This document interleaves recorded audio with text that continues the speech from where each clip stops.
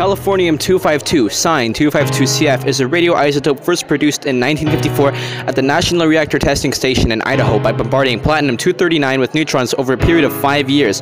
However, the first isotope of californium-242, was produced in 1950 in the University of California Radiation Laboratory in Berkeley by Gerald Thompson, Glenn T. Seaborg, and more by bombarding curium-246 with alpha radiation. Californium is a synthetically produced element only created through nuclear reactors through bombarding other elements with their radiation, called irradiation, using usually neutron radiation try to force beta decay, converting a neutron to a proton, or fusion between heavy and light elements. This is called cold fusion, but the latter method requires almost as much force as how strong Alex is in order to overcome the electromagnetic force. Nowadays, it's only produced in the high-flux isotope reactor in Tennessee and SMR3 in Russia.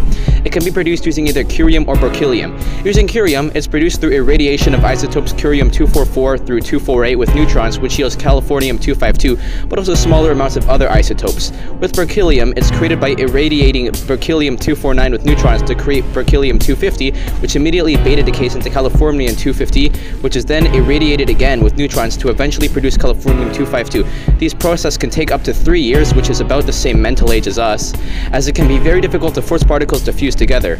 Californium emits an extremely large amount of neutron radiation at a rate of about 170 million neutrons per minute per microgram.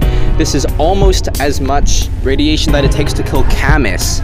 This makes it incredibly dangerous to handle, even though neutrons are not directly ionizing. They can create unstable isotopes when colliding with other atoms in the body, which do end up emitting ionizing radiation, which can be almost as deadly as Alex after you beat him in Sky Wars. Aside from this, it also emits alpha radiation. 96.9% of the time it decays, it's through alpha radiation. The other 3.1% is through spontaneous fission, a process where an atom directly splits into two other atoms. It also emits gamma radiation, which can be difficult to measure due to the aforementioned spontaneous fission, as its decay products also emit gamma radiation. However, it is significantly less of an emitter of gamma radiation compared to other elements, which makes it useful as a neutron emitter. Because of these reasons, Californium-252 needs to be held within US Type A Specification 7A shipping containers, as well as being fortified in lead to prevent leakage of gamma radiation.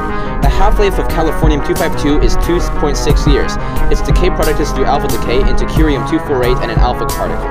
Californium-252 is one of the only transuranium elements to have any uses outside scientific research, as transuranium elements are about as useful as our brains. Its ability to emit neutrons make it excellent for neutron activation analysis, a process in which materials are bombarded with neutrons to create gamma radiation, which is then analyzed to determine information about the material. How this is done depends on the type of NAA. Californium-252 is one of the best neutron sources for NAA, namely for its relatively low gamma emission amount, as well as incredibly high neutron emission count. It also has quite a long half-life compared to other elements that emit neutrons as much. In the coal and cement industry, NAA is used to determine purity of resources live through prompt gamma neutron activation analysis, where gamma radiation is captured using a crystal and analyzed using a spectrometer. The different energy levels show the elements found as well as their concentration. Californium-252 is also used in portable isotopic neutron spectroscopy, a very similar technique to PGNAA but less intrusive.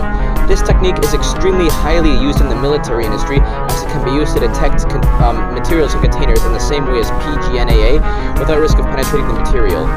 This is really useful in the detection of concealed explosives and poisons, and was a whole innovation to the industry when it was introduced in 1992 by Dr. Gus Caffrey. NAA is also especially helpful in the oil and prospecting industry, as it helps determine the feasibleness for areas where drilling and mining may be done, namely to search for oil and water layers beneath, or where gold and silver may be found. The type of NAA varies on the accuracy and constraints of the machinery needed. For example, if you need to prospect in a mouse hole or something like that, maybe you should use pins, but if you're going to go into a really open area, PGNAA may turn results faster. Speaking of machinery, another large use of Californium-252 is neutron radiography, a technique where an object is bombarded with neutrons and an image gets formed on neutron-sensitive film, similar to an X-ray. Since neutrons are chargeless, they can pass through most objects but are sensitive to light elements like hydrogen or carbon. This makes it very useful for finding defects in any large machinery, from aircraft to fuel rods and nuclear power plants to even Alex. The final main use for Californium-252 is nuclear reactor startup. Since nuclear reactor fuel itself is not volatile on its own to start a nuclear reaction, sources of Californium-252 can be introduced to make sure the fuel has a steady supply of neutrons. Otherwise, the reactor may not decide to start and instead be lazier than a medicine student after getting a day off. Since Californium-252 is so unique in terms of being a useful transuranium element, this brings a lot of implications for the economy surrounding it. On the bright side, this brings in more funding for research into transuranium elements and gives reactors a purpose to exist. However, this also means that there's a big purpose for it to sell it on the black market. For example, in the past 20 years alone, over $70 million of Californium has been busted on the black market, and that's not even counting the scammers that Alex is always talking about that try to pass off other rocks as Californium. Wow, how scary.